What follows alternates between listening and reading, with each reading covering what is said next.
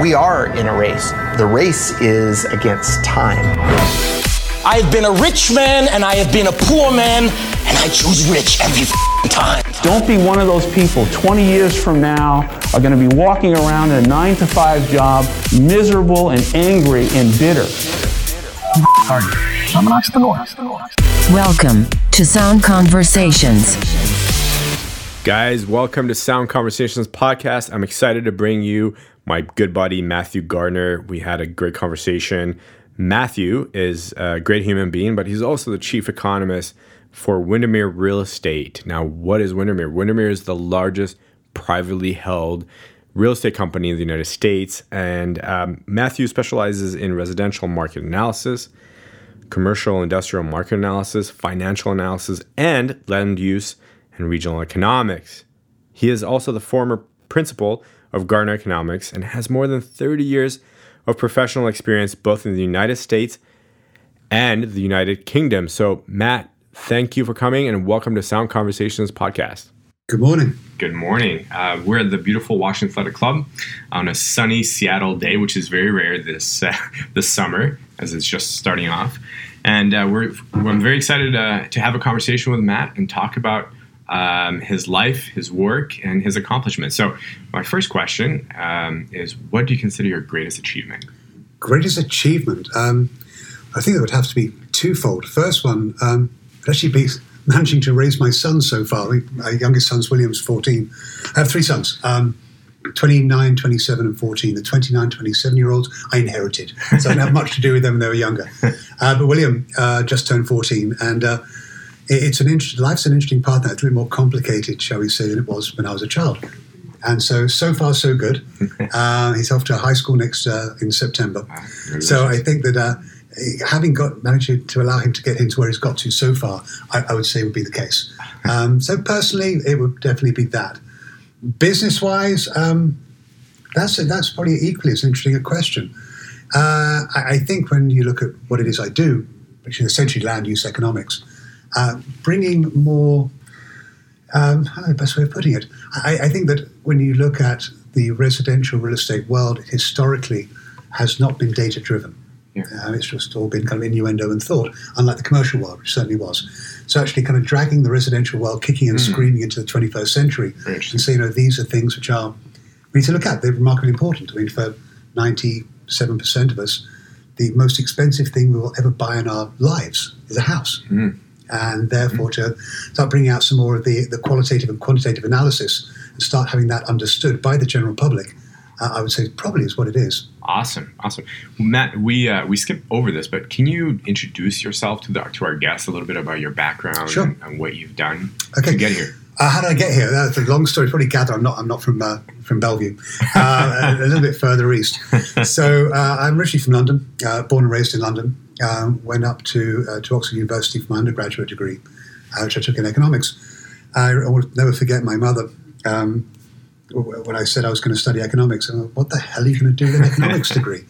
And I explained to her, Mother, it's every decision you make, I can find an economic principle behind it. Therefore, hopefully, I should always be employed. At which point she said, great, crack on. I fell into land use, the reason being is St. John's, my college, is what's called one of the landed colleges. That meant that back in the 11th to 14th centuries, when you died, if you're a graduate from the college, you left your land to your college and your cash to your family. Very, very unusual. Very. And so therefore, St. John's became a college which had huge, huge land holdings. I ended up working for the company that managed that estate, that portfolio, which kind of got me into real estate. One of their other clients was two, the Church of England, and the other one was the Royal Family. Oh, wow. So the connection with the Crown Estate Commissioners brought me across the States because you didn't get all of America back in 1776. We kept rather less bits at the East Coast, so I was traveling to and from the East Coast a lot. Tell us about that. I know you've mentioned that to me in the past in our discussions, but what does that mean? Oh, believe it or not, that's my one and only lifelong NDA that I can't get into. All I can say is you've been in Boston, you've been in Manhattan. I guarantee you've walked on land which doesn't belong to America. Oh, wow. It does belong to the Crown. That's about as far as I can take that. That's a huge reveal for our listeners, I'm sure. Okay, very interesting. Well, Matt, tell me, what is your idea of the perfect happiness? Perfect happiness. Yeah. Wow. What, to be alive? I think it's about as good as it's going to get. Yeah. I think really living a fulfilling life, doing something that you love to do. I found even when I was very, very young, for me, sports was it. There's rugby, squash, and cricket. Doing what you love was, all of a sudden, it's not work. It's pure pleasure. Fun, yeah. I think if you can transpose that into your business world, then all of a sudden work's not work. Yeah. Work is something you enjoy, you love, time flies by. I've been an economist now for almost 28 years.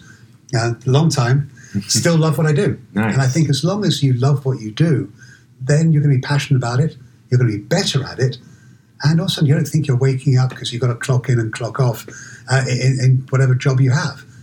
Also, time flies by. I find that I've little enough time to take vacations now. Not that I don't want them. I'm just too busy and I don't think about it. Yeah. So I think that loving what you do and also, hopefully, having the support of people around you, both professionally, academically, and socially. If you can have those things, which is a very tough thing to come up with, believe it or not, in aggregate, if you can have those three things, I think you can live a pretty healthier and happy life. Awesome. Thank you, Matt. We appreciate that suggestion and recommendation. So what is your current state of mind? We are at the top of the WAC, Washington Athletic Club.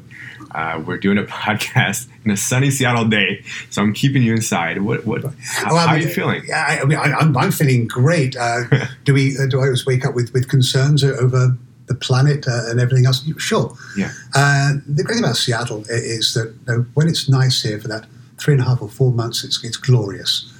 And by having that allows us to put up with 8 months of dreariness. Yeah. So it's tough to be in a bad mood when the weather's great outside. Kind of state of mind, good, but the trouble is now, again, because of social media, because of just media in general, everything's instantaneous. You can't get away from it.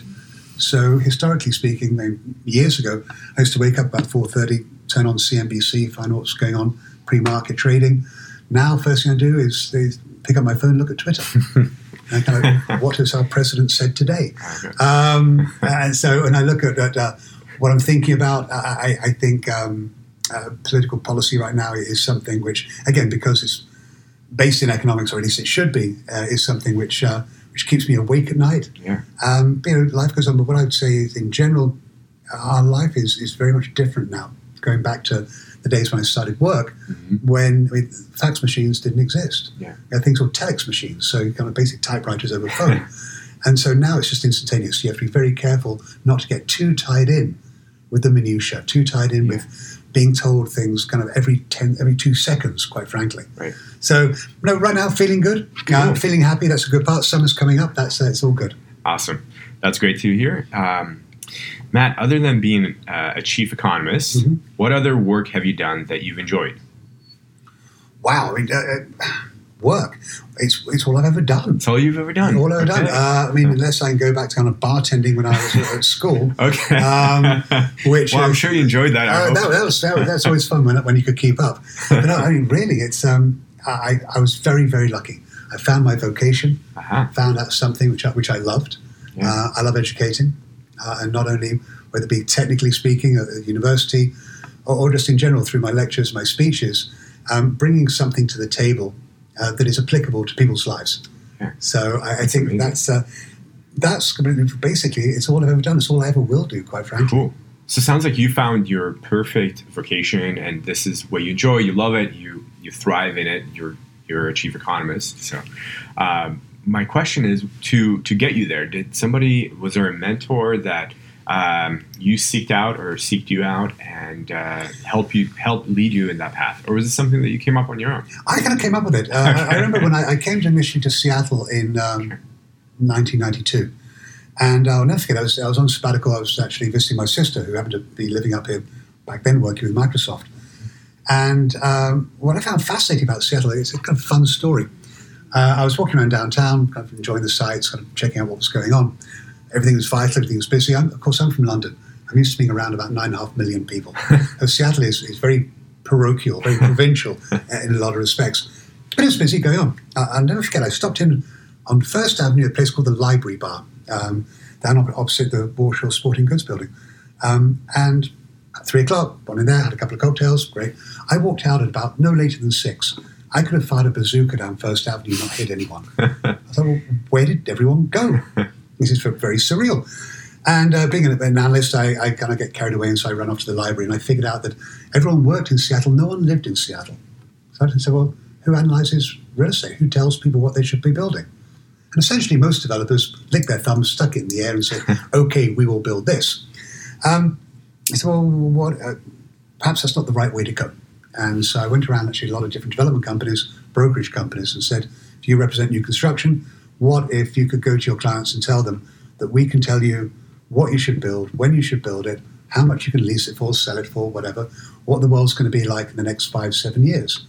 And that's how I essentially chose to stay in Seattle. Wow. So most of my mentors, a lot have actually been developers. I've been very fortunate to have had the development community embrace what I was doing and also assist me. And so a lot of the principals, a lot of the major development companies, Legacy Partners, Avalon Bay, Vulcan, these kind of guys, I have learned a lot from. As much as I've taught them, I've learned from them. Very interesting. And so I think really people within that sphere of real estate, and real estate's remarkably nepotistic. Everyone knows everyone, quite frankly. Yeah. It's a very, very small world. So I think if I have questions and concerns, a lot of these people out there that actually were clients of mine, I end up having dinners with them, cocktails with, what have you. And they taught me an awful lot, as much as I taught them. Yeah, wow. And so it's very much a symbiotic relationship as much as anything else. Sounds like a very collaborative environment, collegial, and very much so. Fantastic. Yeah. Okay. You mentioned a few of the companies' names that you've worked with. Now, I know a little bit about them, and I think our listeners do as well. But I see them as mostly local developers, people that are developing in our backyard. Are these companies out? Are they expanding beyond the Pacific Northwest region, or are they just focused locally? No, I mean, well, if you look at the couple I named, I mean, Avalon Bay is the largest institutional real estate investment trust, residential in America. Oh, okay. So it's across the country. Okay. Legacy Partners, again, is pretty major across the country. The one that isn't, and is definitely the most unique, I would argue, would be Vulcan, right? And Vulcan Real Estate. And I'm sure many of your readers would be aware of the story behind South Lake Union and Mr. Allen's goal initially of buying as much as he could. He bought about 64 acres of South Lake Union, an insane amount of space, but with a view to give it away, with a view of making it Central Park of the West Coast. Right. And as Seattle residents are known or prone to do, they voted it down, said they didn't want to do it, at which point he said, well, fine, then let's start building it. So he's probably almost 2/3 the way through what he could build there. So are they looking elsewhere? Obviously, it's not for me to speak to what they're doing, but what is public knowledge is, yes. Are they looking at areas outside of South Lake Union? Sure. Bellevue, yes. Central District, yes. So I think ultimately, will they expand out from that base? I believe they probably will. Cool. But they are still essentially but a very unique local-based company, which was started from somebody that, as we all are aware, real estate was not a big thing for Mr. Allen. It's now become a big thing for him. Very, very nice. So I want to take a moment and just go back into the questions of your favorite occupation. It sounds like you found this career on your own. You chose it. You built it, and you're getting something out of it that's beyond just compensation. It's an exciting opportunity to be involved with the creation of residential housing and development. So that's fantastic. What is a little bit of a different place now? What is your most favorite treasured possession? If you had one. Treasured possession. A pair of my grandfather's cufflinks. It's a bizarre thing. My grandfather was my mentor, who I actually ended up living with for a period of time. Oh, wow. Taught me everything from how to tie my laces to how to tie a bow tie. So he was my hero. Unfortunately, died very young. I was 12 when he died. Wow. So I happened to have a pair of his cufflinks, which are, without a question, my most treasured possession. Reminds me of my grandfather, somebody who I aspire to be as good as. Was he an economist as well? No, he wasn't. My grandfather actually had a chain of mortuaries. Oh, you're kidding. No. Wow. He used to open up his offices opposite old people's homes in London. Makes sense. It's kind of built. Very strategic. It's very strategic. Built-in business or built-in environment. And I had no idea that's what he did until I think he was probably died before I was aware of it. All I know is he used to go off to work, and that was it. Always in a boat, always in a dress coat and tie, even going on vacations. Wow. I see photographs of him at airports. But back in the days when you used to dress up to fly, back in the 60s and 70s. I miss those days. As do I, quite frankly. That's a different story. He was a major influence in my life. And so my most treasured possession, I would have to say, would be that. So it's I hadn't really thought about that for many years. So thank you for reminding me. That's so cool. I will look forward to seeing them next time. Sure. Next time we hang out. What or who is the greatest love of your life? My wife. I think that we are great answer. I'm sure she appreciates. Well, yeah, we are only as good as our support system around us. You mentioned that, and Marcy, without a doubt, is. I mean, I have a very frenetic job, but so does she. Yeah. But she manages the household and then down to all the bills. So when you have somebody there that can assist you outside of your assistance at work, for example, and I have those, it supports what you do and supports the direction you're going. I think if you can be lucky enough to have that kind of person, that, without a doubt, is huge. Yeah, and I'm sure that goes both ways for you, being a support center for her as well. And, yeah.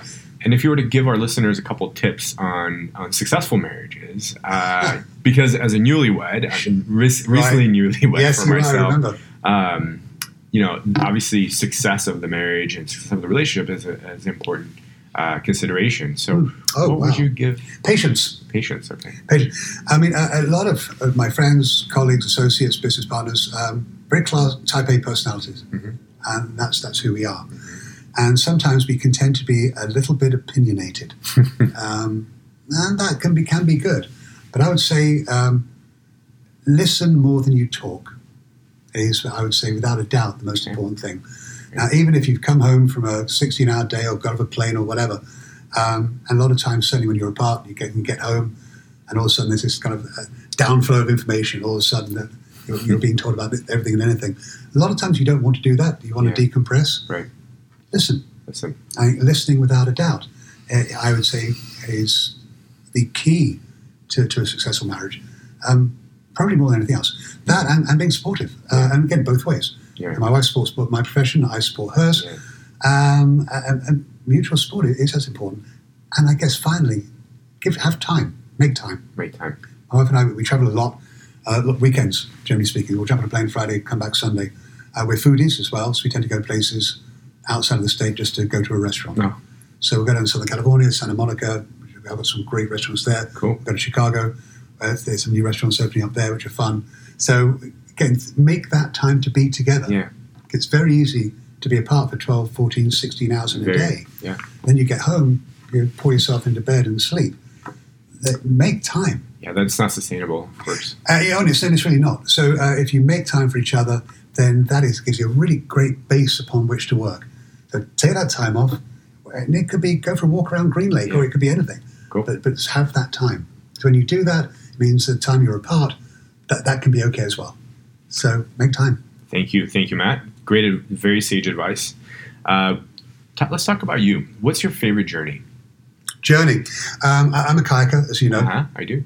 So every year for the last 8 years, I got up to northern British Columbia. So I got to north part of Vancouver Island, a place called Port McNeill, and get up there, get provision up, and then I get a water taxi, takes me out to a place called the Brown Archipelago, which is an archipelago of several hundred islands off the northeast coast of Vancouver Island.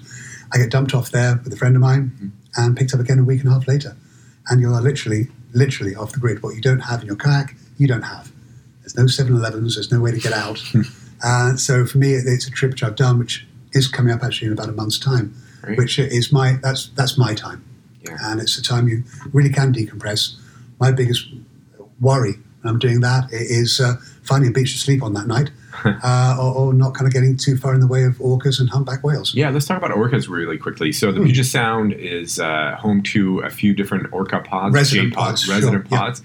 And a few years ago, I don't know why I didn't do it earlier, but a few years ago I did a whale watching tour. And we went to Vancouver Island, off of Victoria, took a boat out, and I was amazed at how massive these animals are, especially their dorsal fins coming out of the water. And I'm a water person. I've surfed, I've sailed, all kinds of things, canoe surfed.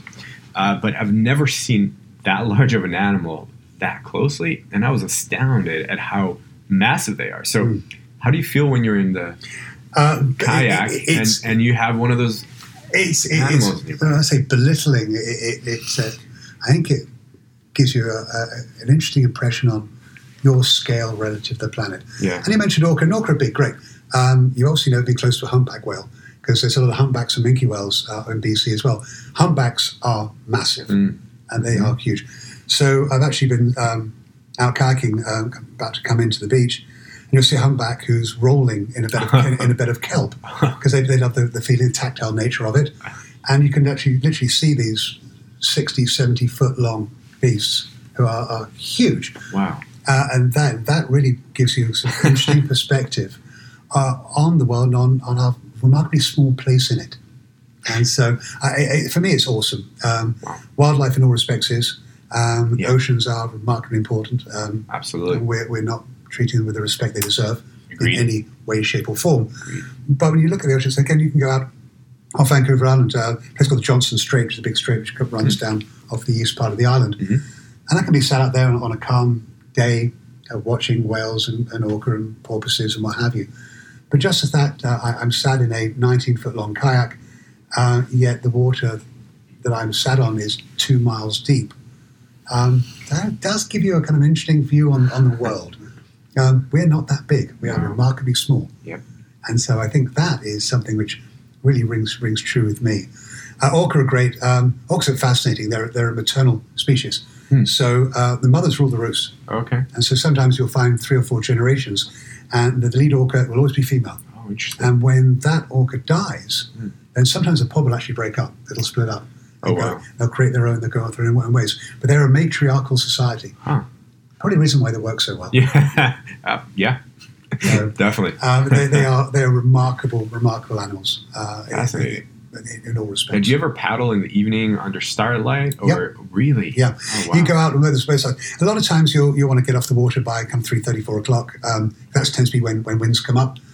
And then you'll suddenly start seeing some swells and some whitecaps and what have you. And that's fine to paddle through, but it becomes work and not pleasure. Yeah.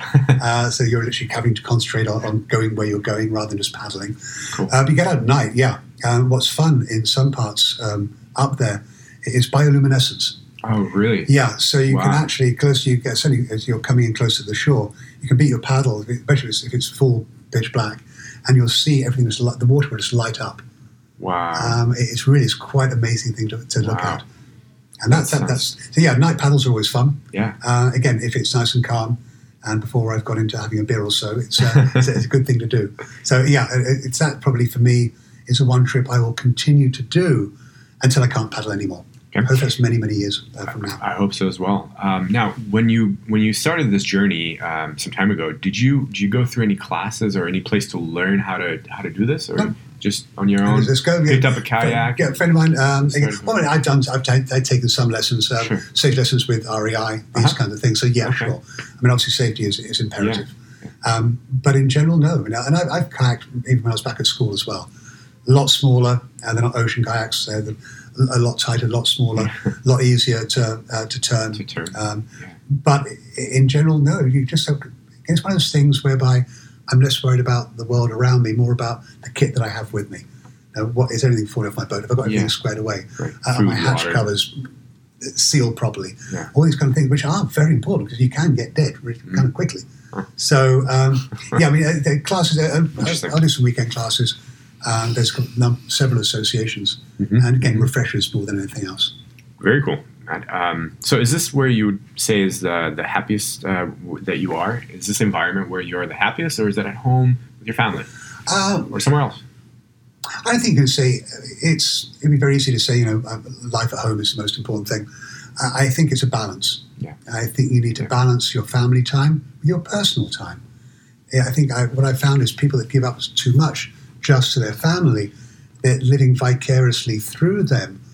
That's not a balance. Agreed. I think it's remarkably important. Yeah. Have your own things you're interested in, your own friends that you're with, and it's still in that respect, it's a very hard balance to have as well. But you need to do that. So if you go wholly with your peer group and ignore your family, that won't work. Not good. Yeah. If you're wholly with your family and missing out your friends, I don't think that works either. Right. So I think create that balance, and you have to have it. I think if you do, then you can do both things. So my trips, my kayaking trip is something which is sacrosanct. Yeah. my family, or my wife knows that week is the same week I go every year. That I'm out. My company, again, says the same thing. They realize I'm not going to be there. Whatever is going on, I won't. So your company, tell us a little bit about Windermere. I know you're the chief economist for Windermere. Right. Well, you got to back up a little bit. I had my own consulting company since the mid-90s. Why instead of my school reports doesn't play well with others, I was never a very good employee. And so after I left the UK, I set up my own shop and basically consulting with developers and with real estate companies like Windermere. So I started having a relationship with them in the late 90s. And about 2010, one of the co-presidents, Obi Jacoby, of the Jacoby family, the founders of Windermere, I'd known for a long time. We were obviously coming out of the recession. He and I were having a cocktail somewhere. I go, why did we not know what was going to happen? The question he always asked me. I said the same thing. Well, I told you it was going to happen, but no one listened, and no one did. Everyone thought the world's going to be great, life was going to go on. And he said, well, you need to come work for us. And I said, nope, I don't play well with others. No. He did that for 5 years of courting. And then eventually, 3 years ago, he kind of essentially, I guess you'd say, maybe an offer I could refuse. And so here I am. As far as Windermere, obviously the largest regional company, real estate company, residential brokerage on the West Coast, quite frankly, at least privately held. We have about a bit more than 300 offices in 10 states. I have about 6,200 brokers. Wow. Or real estate agents. And my job is to make them the smartest ones in their markets. Nice. Because again, we go back to the 70s, 80s, even to a degree the 90s, selling real estate. Well, if you like the house, great, then buy it. Now a lot of people, and certainly right now, given the housing bubble bursting in 2008, they're asking a lot more questions now. So fundamental understanding of economics becomes increasingly important. And it's remarkable how many people don't, for example, Fed funds rate. So a Federal Reserve increases interest rates, and everyone presumes, well, mortgage rates go up. Well, no, they don't. There is a very light association between those two data points. Mortgage rates track yield on 10-year treasuries, and it's a almost perfect correlation. The only reason why there's a spread, that's the risk associated with a mortgage over a treasury, which is essentially guaranteed by the government. So I tell everyone, and certainly our brokers and agents, if you want to know what's going on with interest rates, track the yield on 10-year paper. That's all you've got to do. Very nice. But these are things which, again, are something that I know about, I'm pretty cognizant with. A lot of people weren't, and it surprised them, which I found kind of quite interesting. Nice. I think a lot of people now are far more interested in demographics, certainly with the millennial generation. Are they going to buy houses? Are they going to be perma-renters? The baby boomers, when are they going to start downsizing? Are they ever going to retire? And so I think now it's become a lot more scientific, shall we say. And certainly companies like Redfin and Trulia and Zillow and data providers like that are bringing more data to the table. And that's a great thing in my opinion. But I think it's certainly becoming more scientific in people's approach. Because classically, a lot of people, again, who lost a lot of money or maybe unfortunately lost their house in the recession, are saying, why did I do this? Should I ever do it again? So I think you need to start looking at a lot of more fundamental economic principles. I mean, not PhD stuff. Right. But the fundamentals. But the fundamentals of, what is demand, what is supply, where are interest rates going, what are the things which can affect housing values and housing demand. So that's what I bring to my company, and I spend about 6 months a year traveling across our entire region. We got as far east as Denver, Colorado, south to San Diego and the Baja Peninsula, north to Bellingham. Wow. So we're essentially a West Coast-based company. Wow. Very, very fascinating. This brings up some questions with real estate, since your work is real estate focused, specializing in residential real estate. Seattle, young professionals living in Seattle are looking at entry-level price tags in the market of $1 million. Yep. So what advice do you have for those individuals that are millennials and they're looking to buy their first home, they're facing $1 million price tag? Well, so here's what's fascinating. I think I can go back. I remember being on I think it was CNN or CNBC back in 2009 in a robust conversation about housing. And one of the other panelists was the real estate professor from the Wharton School, Pennsylvania.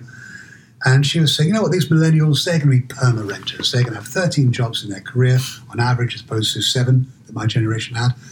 They're not going to be wanting to be tied to a house. Mm-hmm. So that's why essentially we've seen so much of a robust development of apartments. Because a lot of people listened to that and said, okay.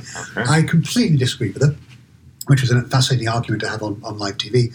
I said, well, no, they're going to do everything that our generation did. They're just going to do it 3 to 5 years later. Okay. And that's essentially has been proven. I was right. They are. So, but what they're doing is millennials they are getting married later in life. They are having less children, or indeed sometimes no children. Yeah. But the point being is when they do start getting away from that kind of cohabiting situation, they don't want to raise kids if they're going to have them after getting married in an apartment. They do want to buy. 69% believe that buying a home will be the most astute financial investment they will ever make. But the trouble is about 73% of them believe they couldn't qualify for a mortgage. Big issue there. Yeah. Now, then secondly from that, okay, we know they're going to move out of apartments. They're living downtown. They've got out of school. They're living in the heart of the city, enjoying everything that comes along with it, which is a great thing. But when they do decide to move, where do they want to move to? That's where they're getting stuck. They would like to have 1 foot in town and 1 foot out. They don't want to be out in Issaquah or Snoqualmie. So Columbia City, Georgetown, Green Lake, these kind of Queen Anne. Right. But the trouble is they can't afford it. Yeah. And that's a big, big issue. So as much as they want to be in these ex-urban areas, they are being pushed out to the Snoqualmies, the Redmond Ridge. Shoreline, maybe. Yeah, I mean, out of the county. We've actually seen slowing down of net migration into King County as a function of home prices. And historically, what you did, if you couldn't afford to buy a house in King County, you jumped on I-5, you drove north until you could drive to buy, right? Yeah, drive to buy. Well, now Snohomish County is getting expensive enough. People are jumping on 5-5 and having to drive south into Pierce County. Oh, wow. Which is a significant, over $100,000 median price difference between Pierce and Snohomish counties. And then have that fun commute up into town, which I would not wish on anyone. No. But they're being pushed out. So where they want to live as opposed to where they can live, they're also lumbered with relatively modest credit ratings for a lot of them. So not that high yet because they didn't spend time through college building up that credit, which they should have done, I would argue, but hindsight's 2020. They're also lumbered with this huge amount of student debt. Right now there's about $1.4 trillion of outstanding student debt in America, which is a third more than our credit card debt, give you some kind of perspective. And an average kid in America right now, young man, young woman, coming out with an undergraduate degree from 4-year university is walking away with an average of $40,000 worth of debt. That's across America. That's not just UW. So there's a lot of debt, and also, as importantly, it's coming up with that down payment. Yeah. They used to, the Bank of Mum and Dad, right? 1-800-MUM-HELP. It's a down payment assistance program. Mum and Dad aren't so into lending anymore. No. That they used to, no. And also with the tax laws that have changed, they used to tap their lines of credit. Yeah. Or HELOCs, various things, to help their children out. Well, now, with the recent tax changes, you can't deduct that anymore. You can't deduct that interest. Wow. So they're being now, 25% are still going to the Bank of Mum and Dad. Yeah. That's what they're using. They're also looking at low down payment programs out there. Like FHA or... Right, FHA, even to a degree VA for those that served. So you're seeing that. And that's also driving a lot of people away from traditional banks, so from the B of A's, Wells Fargo's, and into credit unions. And a lot of credit unions also offer those low down payment programs. Okay. Every state also has different assistance programs as well. So it's not a case you have to come up with 20%. You don't. It'd be a lot less than that. But it's still hard. And as you mentioned earlier, when you're looking at an entry-level price point of $8-9 million, that's tough for, quite frankly, anyone of any age. Yeah. Now, are they going to buy? Yes, they are. Understand the fact that the eldest millennials now are in their early to mid-30s. They grew up. And as they do that, they are getting married, they are going to have kids, they are going to want to buy. So we're going to have this pent-up demand, but we haven't got the supply. So without kind of jumping on like too much out of the weeds in it, we as a region, certainly, and we as a city, need to look at prevailing zoning and say, is that still accurate as it was back in the 80s or 70s or even before? And I would argue absolutely not. Okay. We changed some zoning. I'm not saying build towers everywhere, Right. because towers are expensive. Yep. And so that's virtually, there's been no entry-level housing in a 40-story tower, period. So let's look at townhomes. Let's look at increasing density from 4 units per acre to 6. ADUs, accessory dwelling units. There are all kinds of things out there, which I think are remarkably important as a region, and certainly as a city, but you get a lot of pushback. From the city council? Or No. The pushback, city council would love to do as much of that as possible. They are, shall we say, somewhat liberal.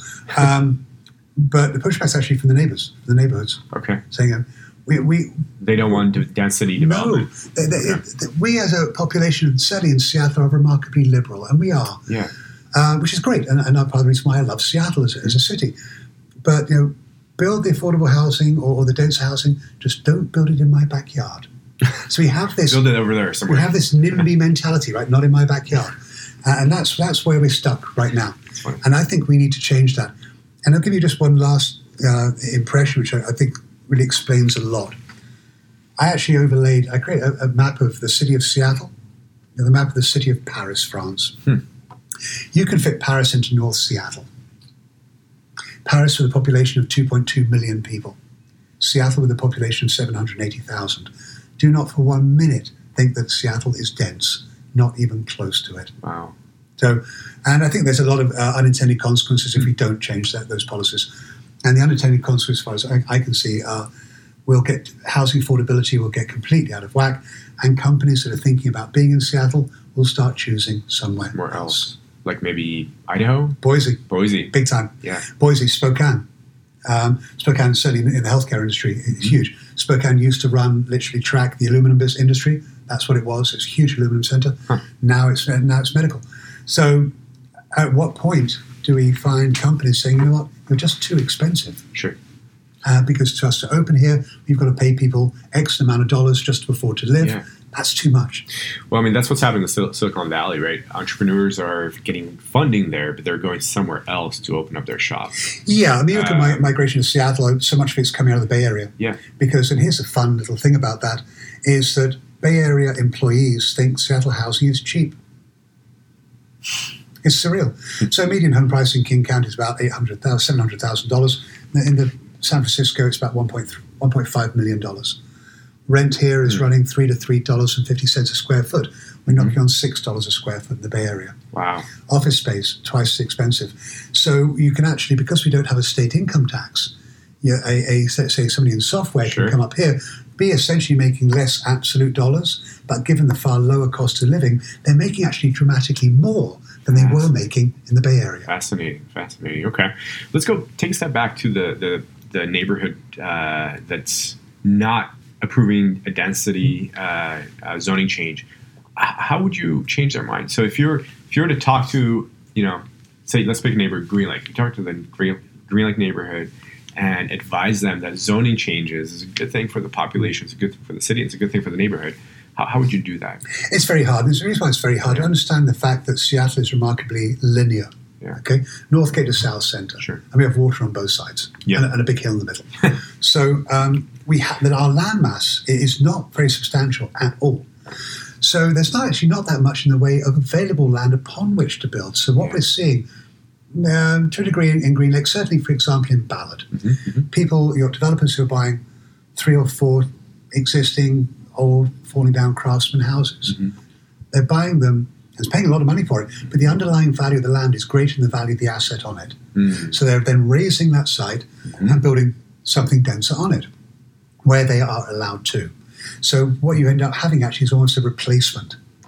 So people that own those little old craftsman houses, they believe they're being kicked out almost to a degree. Now, obviously, they don't have to sell, but you're replacing 3 or 4 houses with 18 or 20 or 22. It's a very hard thing to do because people don't want to see it. I certainly think there are ways around it, but it's going to be almost incremental. transit-oriented development. We know at some point light rail, mass transit infrastructure will be in place a long way away, but increasing density around those station areas, those hubs within a quarter mile of that, that's going to be important. We see that already on Roosevelt, for example, and up in the U District. That is what I expect to see. I would also say that we'll see a lot more of it potentially occurring in the Central District of Seattle. Central District is by definition from Madison down to Dearborn. But again, the issue you have there is that displacement. And not so much displacement, but gentrification. Because, I've lived here, my family's lived here, you're building these apartments, but the apartment rents are going to be $3 a square foot, or give or take. Yes, they will, because unfortunately that's what it costs to build. And so even with a relatively modest return, that's the way of the world now. So their belief is that we're gentrifying. As we gentrify, that's going to push lower income cohorts further out. Very cool. Ways around that, inclusionary zoning, where a developer can build, but he has to provide a certain percentage of the units as being affordable. Affordable housing, yeah. Well, then you get into the affordable housing argument, which is actually a fascinating one, but probably not for today. When you actually look at, I think the provision of housing at 30 to 50% of median income actually is not that bad. Entities like Lehigh, various other groups out there are doing it.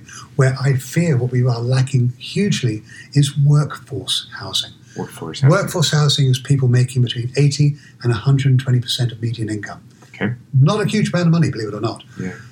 These are the firefighters, the nurses, the teachers. Teachers, yeah. And where are they going to live? So I think you can lose very low income. I think there are programs out there, Section 8, there's all kinds of different programs out there. Are we building enough of it, quite frankly? Well, I mean, I think down at Yesler Terrace we'll see a lot more over time. But it is that workforce component. People will live within 35 minutes of where they work if they know it's going to take them 35 minutes. Yeah. That frees up a lot of land outside of the downtown core. But the trouble is, unless we have a suitable mass transit infrastructure to say, yes, you will be down at 3rd and Columbia in 35 minutes, people won't use it. Well, the good news is that the city of Seattle, the residents of Seattle did approve mass transit tax a couple of years ago? Yeah, Prop 1. I mean, for a period, the largest single bond measure in American history, overtaken by Los Angeles a few months later. But it's a huge bond measure. Why everyone's property taxes have gone up precipitously in the last couple of years. But it's a case of timing. Now, they will tell you, you can go from Pioneer Square to Redmond in 2025 on light rail. It's going to be great. Well, fine. I don't want to go to Redmond. It's not helping me. So I voted for it. I was a great fan of it, but I feel as if it's going to be, or was, the most philanthropic thing that I will ever do. I'm happy to pay for it. I'm never going to use it. So you have fixed rail. But fixed rail has its issues, take from A to B. Then you can have increased bus service, improved bus service. Well, the issue with that is we're not going to make any more roads. And if we're not making any more roads, we love our single occupancy vehicles. Yes, we do. And we will use them. And as long as we are sat in the same traffic as that bus, we'll sit in our car. We will only change our mentality when we're sat in traffic and that bus is scooting by us on its own lane. Then we'll use it. But it's very, very hard to do that. Look at Rapid Ride Transit from Ballard, let's say, down 15th into town, into Belltown. A lot of days you can walk it quicker, quite frankly. So it's the issues we have as a city is, I mentioned at the start of our conversation, I consider Seattle to be remarkably provincial. Everyone worked in Seattle, everyone lived in a place called Bellevue, and that's just the way it worked. It's growing up, immensely so, very rapidly. Very much. And therefore it's having these grown-up problems, which require grown-up solutions. I don't think there is no one fix to anything, quite frankly. I think it will be incremental. But unless we start doing it now, we will start losing out, not only to the Idahos, the Spokanes, but to the Portlands of this world as well. They're starting to see the same issues. We're seeing Utah, to a degree, having housing affordability problems. Denver, Colorado, seeing the same thing. So the West Coast is growing as we see that migration away from the Midwest, which started and will continue. Basically, everyone's going to be moving away from the central part of the country to each coast and southwest. That's the way it's going to work. Is anybody going to be left in the middle? Not many, quite frankly. Let's take a moment of pause, and then we will come back with Matt and continue the conversation. Sound Conversations. Welcome back. We are starting our conversation again with Matt after our break, Matt Gardner. So Matt, we covered a lot of things about the city. Let's talk a little bit about the trends in our area, housing trends. What are you seeing? Is it micro housing? Is it solar, e-vehicles, foreign buyers? What's happening? Trends. Well, obviously, as we've mentioned already, my biggest concern is over housing affordability and the lack of it. So what we need to see is the provision of it. Now, is that a trend that's in place now? No, it's not. Could it be in the future? I think we need to address it. Micro housing is something which we are seeing in other parts outside of the city of Seattle because it was made functionally illegal for a period of time. I think that's going to get changed again. That's going to be a good thing. So I think that's going to be important. I think we are living smaller. And it's funny because it's encompassing multiple demographics. Older people, as they retire, downsizing, smaller. The younger, say millennial generation, they have less stuff than my generation, for example. And I'm just I'm last year, Gen X, I believe, is when I was born. And so I can go back, and the analogy I always use is back at college. I had this amazing TV, 24-inch TV. It was 3.5 feet wide and 2.5 feet deep and weighed 700 pounds. My stereo system stood 5 feet tall. It rocked. It was great. What do the millennials have? Well, they have an iPhone and Netflix. Yep. And so they have less stuff and less demand for stuff. They tend to be more experiential than they are. Having less stuff is important. It's not important for them. Yeah. What is important for them is experience. Exactly. So if you were to ask, I believe, I've tried this across the country, speaking to millennials, whether it be college students or people in the workplace, if I could buy you the latest 4K curved screen plasma TV or pay for you to go and climb Kilimanjaro, which will you do? 99 out of 100 will say, I'll climb a mountain. So they are about experience, less about stuff. And therefore they live in smaller spaces. They don't cook as much. So the formal dining rooms, no. So I think what the spaces they need, give them anywhere between 1,000 and 1,500 square feet. Even as a family, they are just fine with that. So they have less stuff. And therefore can we provide housing which fits that smaller space. And also within that space, you're finding housing designed in a lot of respects the way you design a boat. A place for everything in its place. So you've got counters which can move. Multiple uses for individual pieces of furniture. These kinds of things.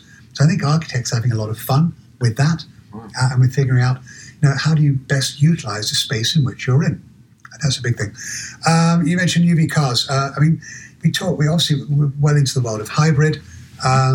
Tesla people actually did make enough cars this quarter, which is astounding. 5,000 was it? Yes, they did. Yeah. They made it in the month, not quarter. So everyone's saying, is this going to be the latest thing? Is it going to make it a huge change to us? Well, two things. One of which is, I think common for driverless vehicles is at least a decade away. It's a long time.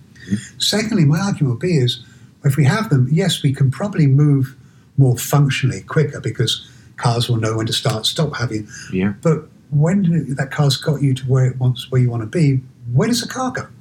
Is it going to drive around the neighborhoods trying to find somewhere to park itself? These kind of unintended consequences of it. My biggest fear, however, when you talk about electric or certainly autonomous vehicles, long-distance trucking.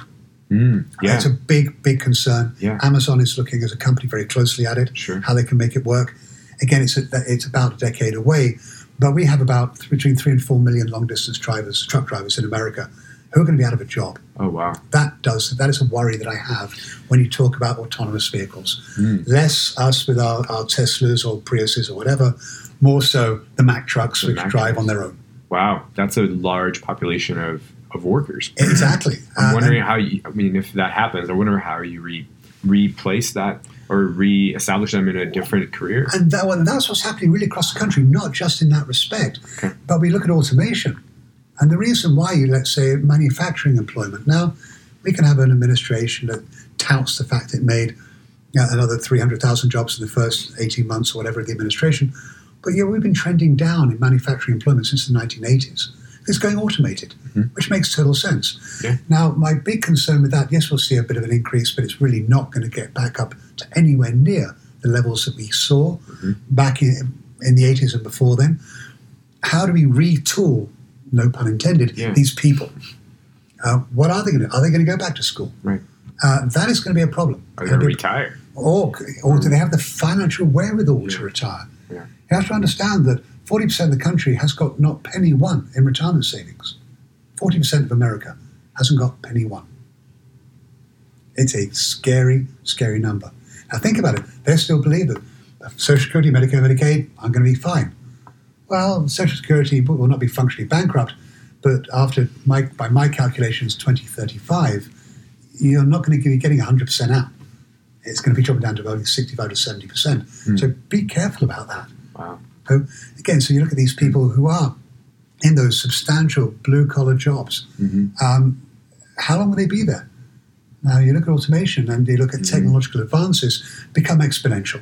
Yeah. There's a thing called the Taylor Rule, which basically means that actually the co-founder of Intel, who says that as long as you can double the capacity of a transistor every other year, then technological advances will become exponential. Wow. And that's true. So our technological advances are becoming faster and faster and faster. We're in the Star Trek days already. Everything that Gene Roddenberry came up with in the 60s, we have them all. Well, pretty much most of them. Teleporter. Maybe not teleporting. That's the one thing. I'm waiting for that. But beyond that, we can essentially do. We're talking to our phones and they're answering us back. It's quite amazing. And as that continues, again, we're going to see a decline in that class of employee. What are they going to do? Now you look at my son William, it's all about STEM, science, technology, engineering, mathematics. That's where you've got to be. Right. Because without it, not going to work. So that is a fear I have over automation. So when we look forward, yes, we've kind of gone from housing onto a bigger thing. Sure. But I certainly see as many issues with technology as I see advances in technology. The other parts that I've seen, telecommuting was a big thing for a while, failed horribly. Really? Yeah. I gotta say, maybe it has on a global scale, but I've been a remote employee, as you know this. I've been a remote employee going on to 12 years and have been able to service clients and conduct business, finance business in multiple states and very successfully. Oh, no, and you have. But I'm wondering if this is the exception to the rule. I would say it is. Okay. And here's why. There's two essential reasons why. Everyone thought it'd be great. Roll out of bed in your bunny slippers, kind of fall down the stairs, and you're in front of your laptop. That's not what happens. And call it good. Here are the two issues with it. One of which is the employer questions whether you are working or whether you're doing your laundry. Performance. So it becomes a big thing then. That's only one component. The other component is the employee. A lot of employees, they miss the symbiosis of discussions around the water cooler. Sure. Absolutely. Of being in the World Cup pool or whatever it is. And being That's essentially isolated. Yep. I say, well, I've got video conferencing and stuff, but it's not the same. And people miss that. Yeah. They miss the fact they can have two distinct lives, one in their homes and one outside of their homes. They want to go somewhere. Yep. So even people who are self-employed, a lot of them will have an office somewhere because of that belief that I can stop one of my lives and I walk out the door and start another in my business and then go back and forward. So yes, certainly it's a very broad brushstroke statement. Not everyone, obviously yourself, have been remarkably successful in doing what you do in a virtual basis or virtual manner. A lot don't. And so I would say that has not been the panacea that a lot of people, and certainly a lot of cities and states, thought it was going to be great. It means less people on the streets, right? Less people cars on the roads. Exactly. That in general really has been a plan which has not succeeded. Well, I can see the points that you made as far as not having the social network in your workplace and not having those interactions. I think that's a big challenge, and also the distractions that can come from a work, an office, home office, are there, and you have to have diligence and systems to be able to overcome those things. But I think the biggest challenge facing a remote employee is not having that social environment, right? And that has an impact. I think the way to overcome potentially some of that is by people having, like you said, an office that they can go to, whether it's a club that you go to or whether it's the Regis program. There's all kinds of companies out there. WeWork like that. Very much so right now. Yeah. And they're the ones that are growing like weeds right now. And they're remarkably busy. And I've been to several of their buildings in Seattle. Very busy, but again, demographic, very, very young. Small 1, 2, 3 people companies. Very interesting. Okay. So, yeah, here's another question. What is the coolest house you've ever seen, and how did it look like? And why was it cool? Oh, they're cool. Well, I was very fortunate to see Bill Gates' house just after it was built. Okay. Wow. That was kind of surreal. Was it? Yeah, it's sort of the basis of the fact that you kind of did a survey on yourself before you went in, and you wore this badge, and the room, every room you went to, changed according to you. Wow. The lighting, the heating, the music. Cool. It's quite pretty cool, actually. Yeah. Quite remarkable. Other than that, I'm minimalist. So the most amazing place I've ever stayed actually was on a houseboat, a narrowboat in England. What is that? Narrowboat is a very skinny, very long steel boat, and it tends to go up and down the canals, which are very, very narrow in the UK. And again, it's just the way it was designed on the inside that everything fit in everything else. It's kind of like a Tetris puzzle, quite frankly, and it plays for everything. So it was very small, but very amazingly cute, but just laid out so perfectly. And that, for me, probably given the fact I'm an economist, I appreciate that cleanliness the function and the design of it. I mean, obviously, I've seen some quite amazing, remarkably huge houses of business associates and clients of mine, and they're all fun in their own different ways. Some of them more so than others. Well, I think it's hard to beat Bill Gates' house. I mean. Yeah, that's kind of a cool one. I mean, there's some penthouses that I've been to in some condos downtown, which are one developer house, one in a 1512 building on 2nd Avenue, and he's actually got a lap pool on his deck, which is kind of cool. Very nice. Kind of weird, especially when you're facing west out over Elliott Bay, and you've got this bizarre short pool on your deck. But it's only a lap pool. It's one of those ones that pushes water against you. Oh, yeah. So what are they called? I think a continuous pool or something like that. Yeah. Because his wife it's great for swimming. Wife's an avid swimmer, so wow. that's why. Cool. So that's kind of a cool one. So Matt, you mentioned the narrowboat, and my mind went to: was this a friend of yours that owned the boat, or was this like an Airbnb kind of experience? Friend of mine. Okay. Yeah, a friend of mine. A couple that lived on it, and they're having dinner one night. Okay. I just thought it was just wickedly cool. So Airbnb. House sharing. Yeah, Airbnb. What do you think about that? I know Portland has outlawed it, or at least at one point did. Yes. How do you? The bane of hotels. Hoteliers hate them. Yeah. They think they're taking market share from them, etc. I think they are. Oh no, there's no question they are. Yeah. Is there a place for them? Yeah, it's fascinating. I think it allows you to probably become closer to your environment. And I would say, let's say, I love Paris. One of my favorite cities in the world. It's a lovely place. So 13th arrondissement is where I like to go, which is the base of the Sacré-Cœur, which is the church, a place called Montmartre, kind of close to the Moulin Rouge. Yeah.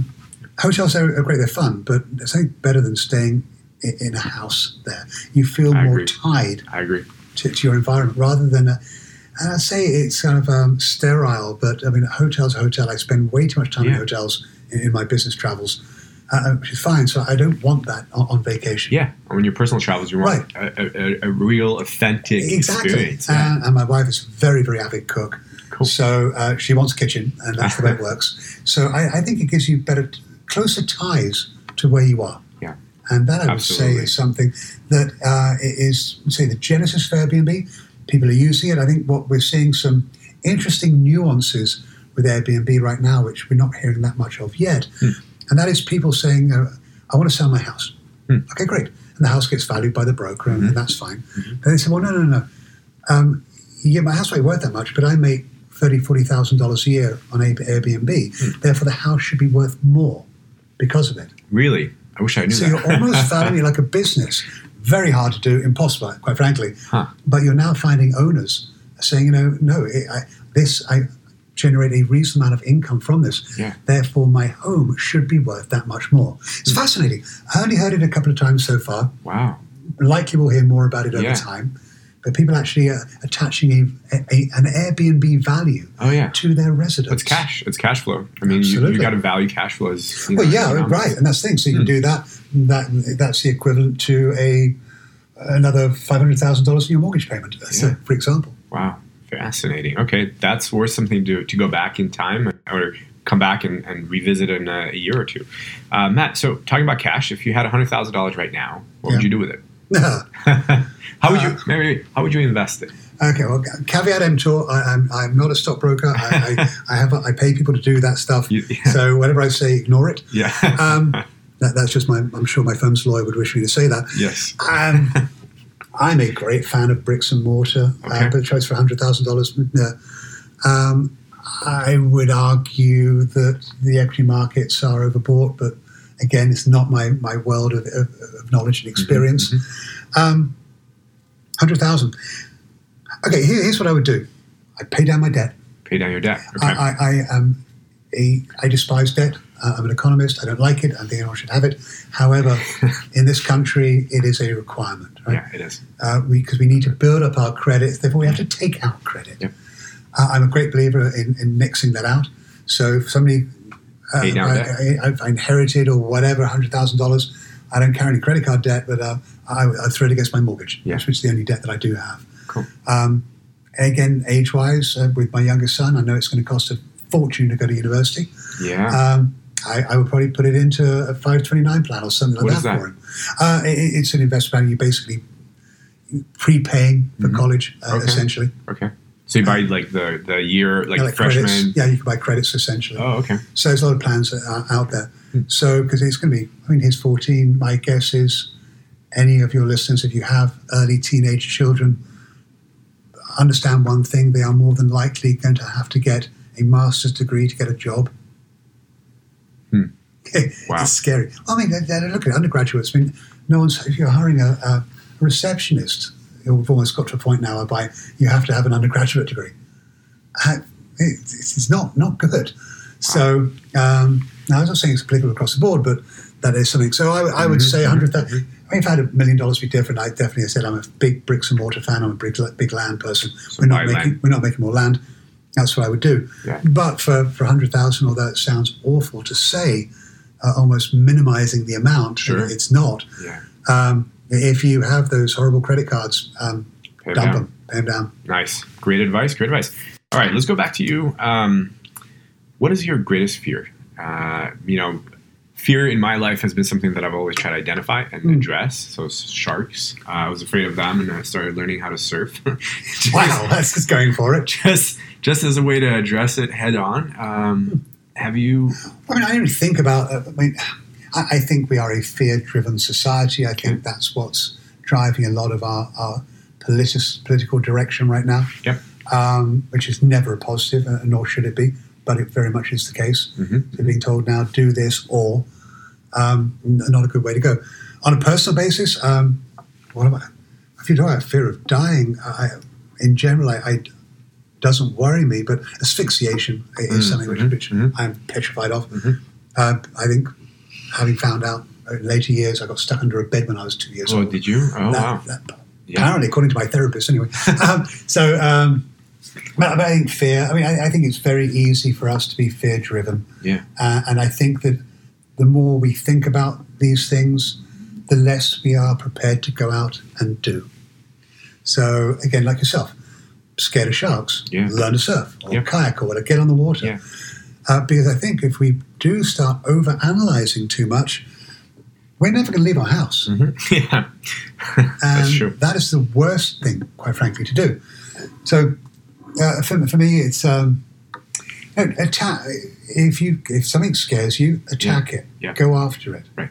Solve it. Don't be worried because, again, we are put on this planet for a finite period of time. Don't let it hold you back. Ever. Yeah. That would be a terrible thing to do. So go for it. Yeah. So we're all scared of something, whatever it may be. As we have so many phobias, that run out of names for them. They seem not to. They're kind of cool names. But I think turn around, face it, confront it. Because you do that. If you don't, then you're not really living. And that's the worst place, I would argue, to be. I agree. What do you most value in your friends? Honesty. Honesty, okay. That's a good quality. It's very good quality. I have always said the same thing, and that is I have actually very, very few friends. I have a ton of acquaintances. Yeah. I can name my friends on one hand. But there again, there are also people, and three of which are in Europe, that I know I could pick up the phone now, say I'm stuck, three of them will be here by tomorrow. Wow. So I'm very, very fortunate. But I think everyone seems to think they have a plethora of friends, that they consider their own existence based upon the number of social media contacts they have. That's not me. real. Yeah. I can't do it. So honesty and trust. And so I think friends I have, they're honest with me, whether they are telling me good things or, quite frankly, telling me things I don't want to hear. Yeah. But I think so often we don't do that. We're not honest with people. Yeah. And now we can say, oh, you're looking great, and this is fantastic, and wow, you're so cool, were you working out or whatever. No. Yeah. We need that honesty, because the trouble is, we look at generations now, they seem to require positive affirmation all the time. I see this with my younger son as well, with William. And that's great, but when he does something wrong, I call him on it. I think that's important. I think so many people don't do that.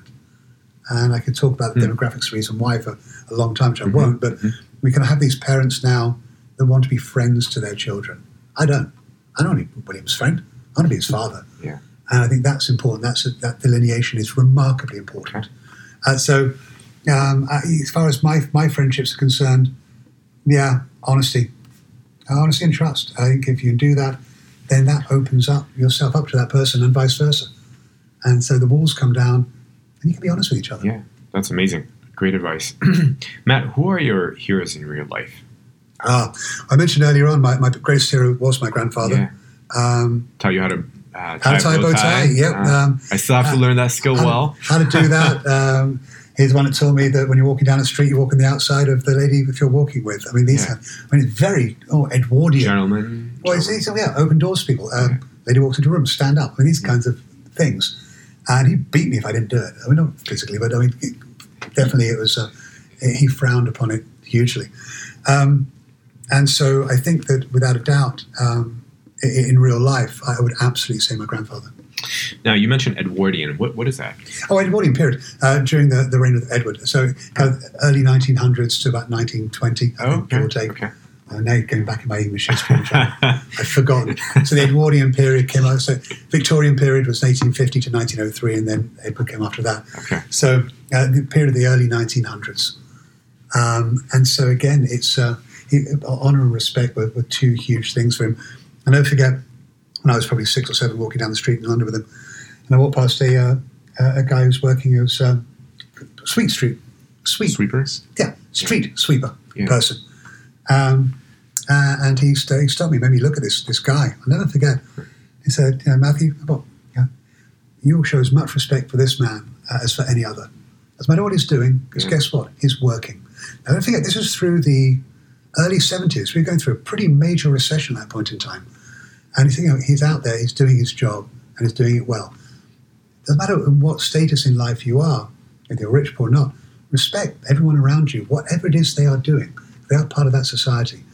It's a thing that you told me, John, I'll never forget. Show respect for anyone, irrespective of class, creed, colour, whatever. It's respect everyone. Nice. And so he gave me the life lessons. Yeah, great life lessons. Beyond knowing how to tie a bow tie and standing up and the lady walks into the room, that kind of thing. Oh, nice. Very cool. Wow. Sounds like an amazing gentleman. He was. So which... here's another question for you. Which living person do you most admire? Somebody that's living. Oh, wow. There are so many. Okay. I think if you talk about the more global, I've got to say Gates. Gates. Bill Gates? Yes. Okay. Yes. I was fortunate enough when I first met him. I actually met him through his parents. His stepmother Mimi and his father Bill Senior. And this was way back, actually, when we were trying to raise money to build the sculpture park in Seattle. Oh, wow. And so Mimi's a lovely, lovely lady, and Bill Senior's getting old now, is a great man. But I think that when you look at what he has and his philanthropic goals, and also the fact of, setting up the program along with Buffett and a bunch of others to give them money, make their money do something. Philanthropy, right, and philanthropy is huge. So we don't just see this handing over of immense amounts of money between generations. So unlike the Rothschilds or these other major names that are out there, doing that and solving quite remarkable problems. Malaria, once it gone, Sure. Picking a global issue, smallpox, all kind of, but certainly malaria is something that. How do we create clean potable water? What do we do? Waste. How do we turn waste into energy?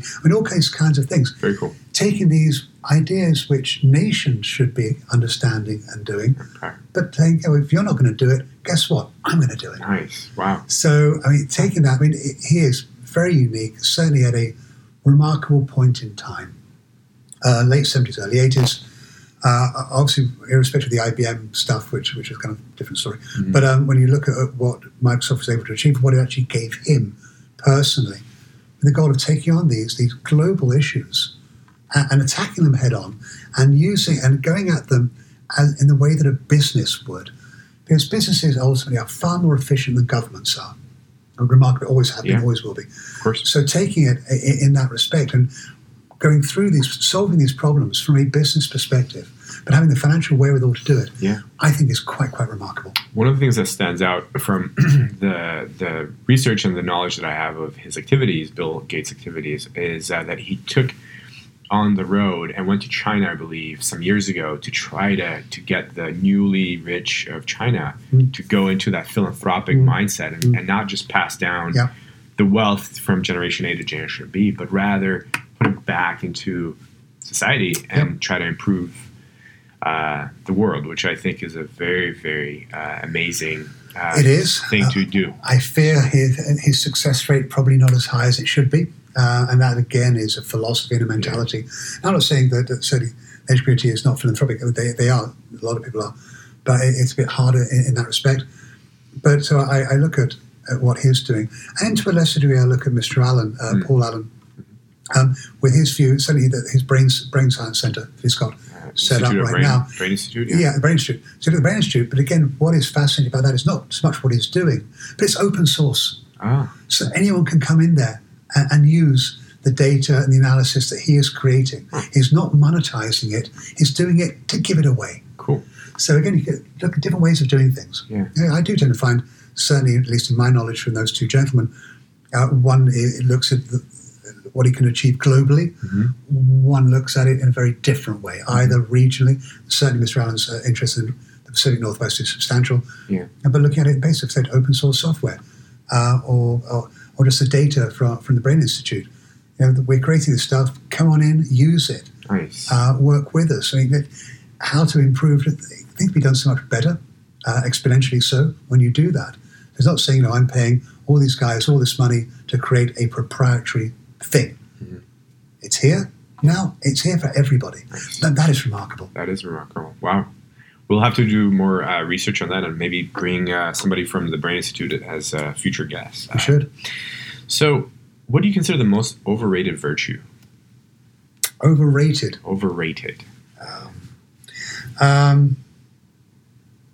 I'll be honest, I think academia can be somewhat overrated. Okay. I know an awful lot of professors, and they're great, they're fun. But when you get into that point, you've taken a PhD and with a view to getting tenure and to be a professor, I think that when you get to that point, you could be losing actually out a lot. I'm not saying that being smart's not a good thing. I think it clearly is, and it's going to become increasingly so. But sometimes we can just get so much in the weeds. I can look at some of the things which I know which I had to learn when I was at school that I will never use in my life. I'm never going to use Latin or Greek or all these things which I had to be force-fed when I was 7 years old.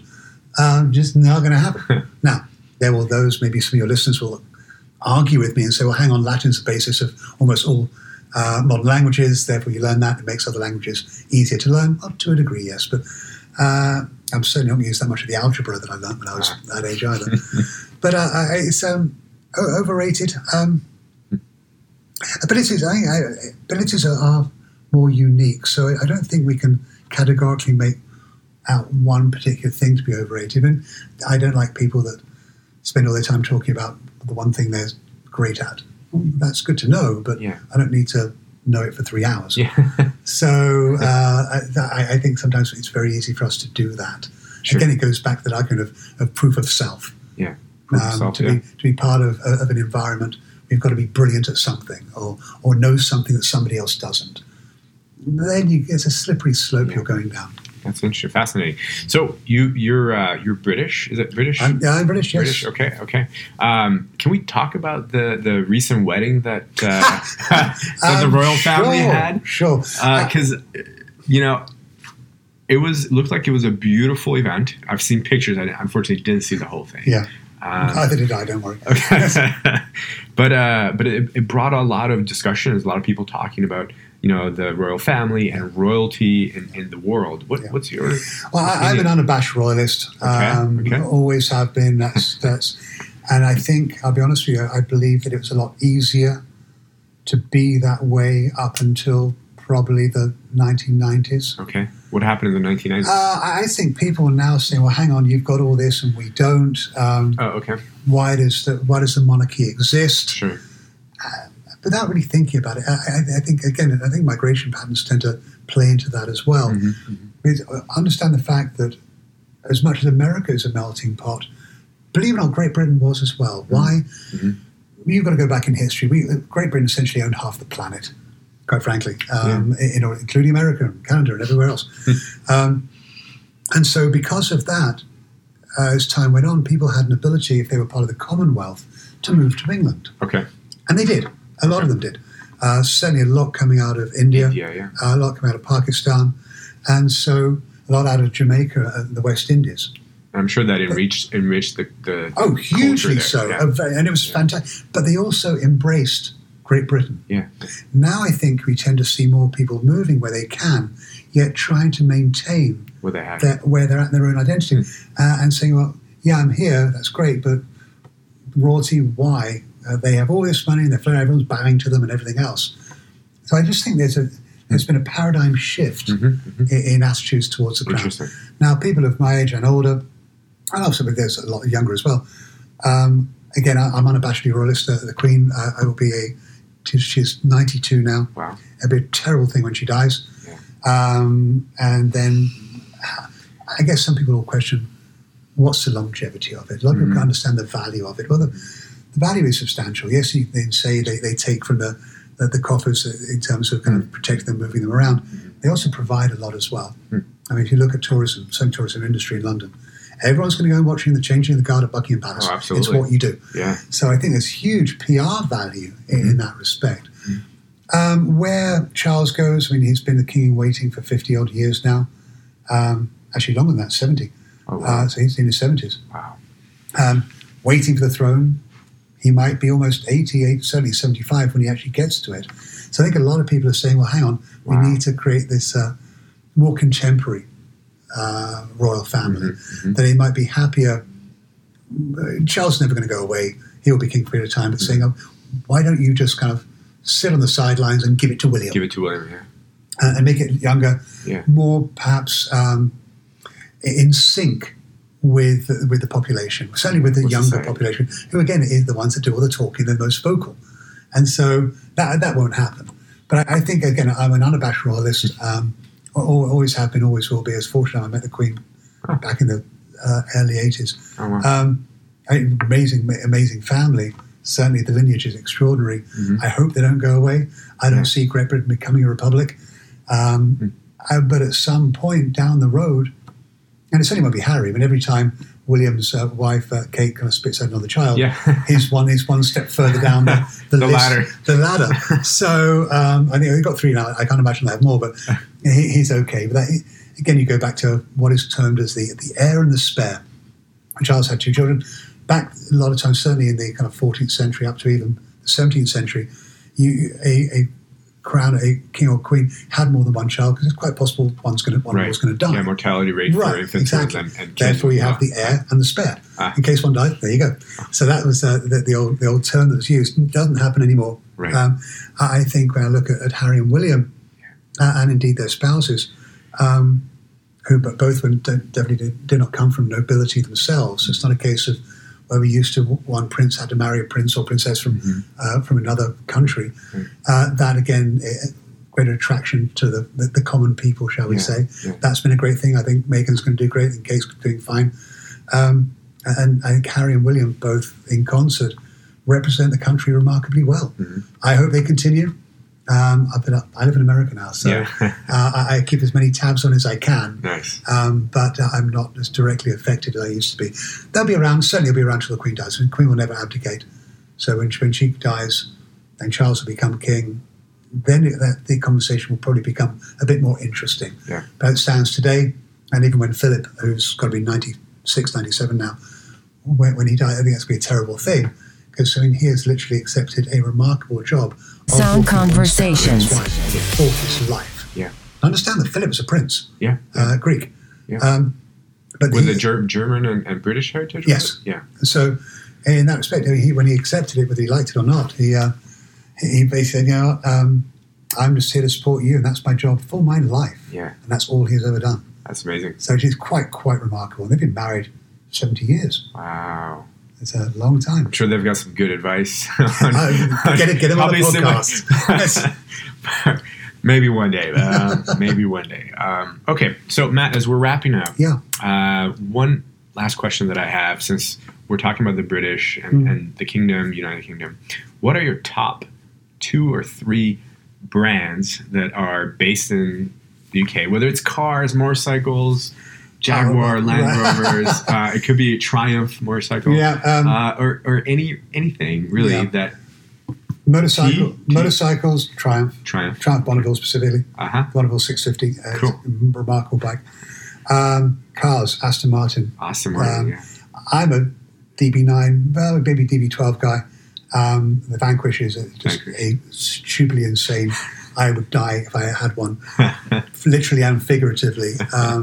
Aston Martin's just the car. I mean, go back to James Bond's car. DB6 back in Dr. No. So it's no, he was driving a Bentley, one after that. So, but no, Aston Martin is a remarkable brand. Okay. Or even Morgan. I mean, Morgan is a brand of car in Great Britain. Yeah. Every single piece is hand tooled. And Morgan? Every single piece is signed by the person that tooled it. Really? There's a waiting list for Morgan, so you can get on it, and you're waiting at least 10 years to get one. Wow. People actually sell their place in line to get a Morgan. Other than that, I hate to say it, Marmite is a bizarre English spread you put on toast or bread. What is it? Marmite, Marmite. Marmite. It's a yeast extract. It sounds horrible. I've yet to find an American that likes it. But it's for me, it's a comfort food. You're going back to when you were very, very young. Yeah. And so Marmite, yes, and as you know, I'm an avid tea drinker, but I'm a very boring tea drinker. Boring PG tips. Black Indian tea is what I drink a lot of. Nice. But there's so many the brands there. I mean, less the Burberrys, Hunter boots, best Wellington boots there are out there. Barber jackets. I mean, they're very the classic icons of England, certainly of the countryside. Those are probably the ones that immediately spring to mind. Very cool. Thank you so much for sharing those. Sure. And one last question. Yeah. If you were to give a book to a friend or family member, what is there a book that you give? Is there a suggestion? Wow. Is it an economics book? Is it? No, I think. I think textbooks and these kinds of things are. And there's so many. I mean, there's so many remarkable books out there. Jonathan Livingston Seagull is the name of the book, and of course I am blanking on the author. Google it. Richard Barr. Very short. You can read it. Take you half an hour waiting for a train or a bus or whatever. So it's a book about a seagull. About a seagull. Okay. It will. I think that the lessons. I'm not going to give too much away, but just read it. Read it. Okay. I'm literally can pick it up, or not Audible books or whatever, or Kindle. It's a very short book, very quick read, but it's one which I read first when I was probably 15. It just stuck with me, and so very cool. That's the one I would probably go with. All right, I think that's my next book to read. So Matt, thank you so much for taking the time to join us and our listeners on Sound Conversations podcast. We hope to revisit with you in a year or so and talk about what's happening in Seattle and the economy. That would be fun. Thank you for having me. Thank you, Matt. You're welcome. Take care. I have been a rich man and I have been a poor man, and I choose rich every time. Don't be one of those people 20 years from now are going to be walking around in a 9-to-5 job, miserable and angry and bitter. Sound Conversations. Guys and gals, thank you for listening to Sound Conversations podcast. I hope you enjoyed this episode. We want to hear more from you and what you like and what you want to hear more about. So if you could, please check us out on soundconversations.com, Instagram or Facebook, and please leave comments and suggestions for future episodes. We want to hear from you. And more importantly, we want to provide you with content that you want. So check us out on Instagram, Facebook, and let us know what you'd like to hear.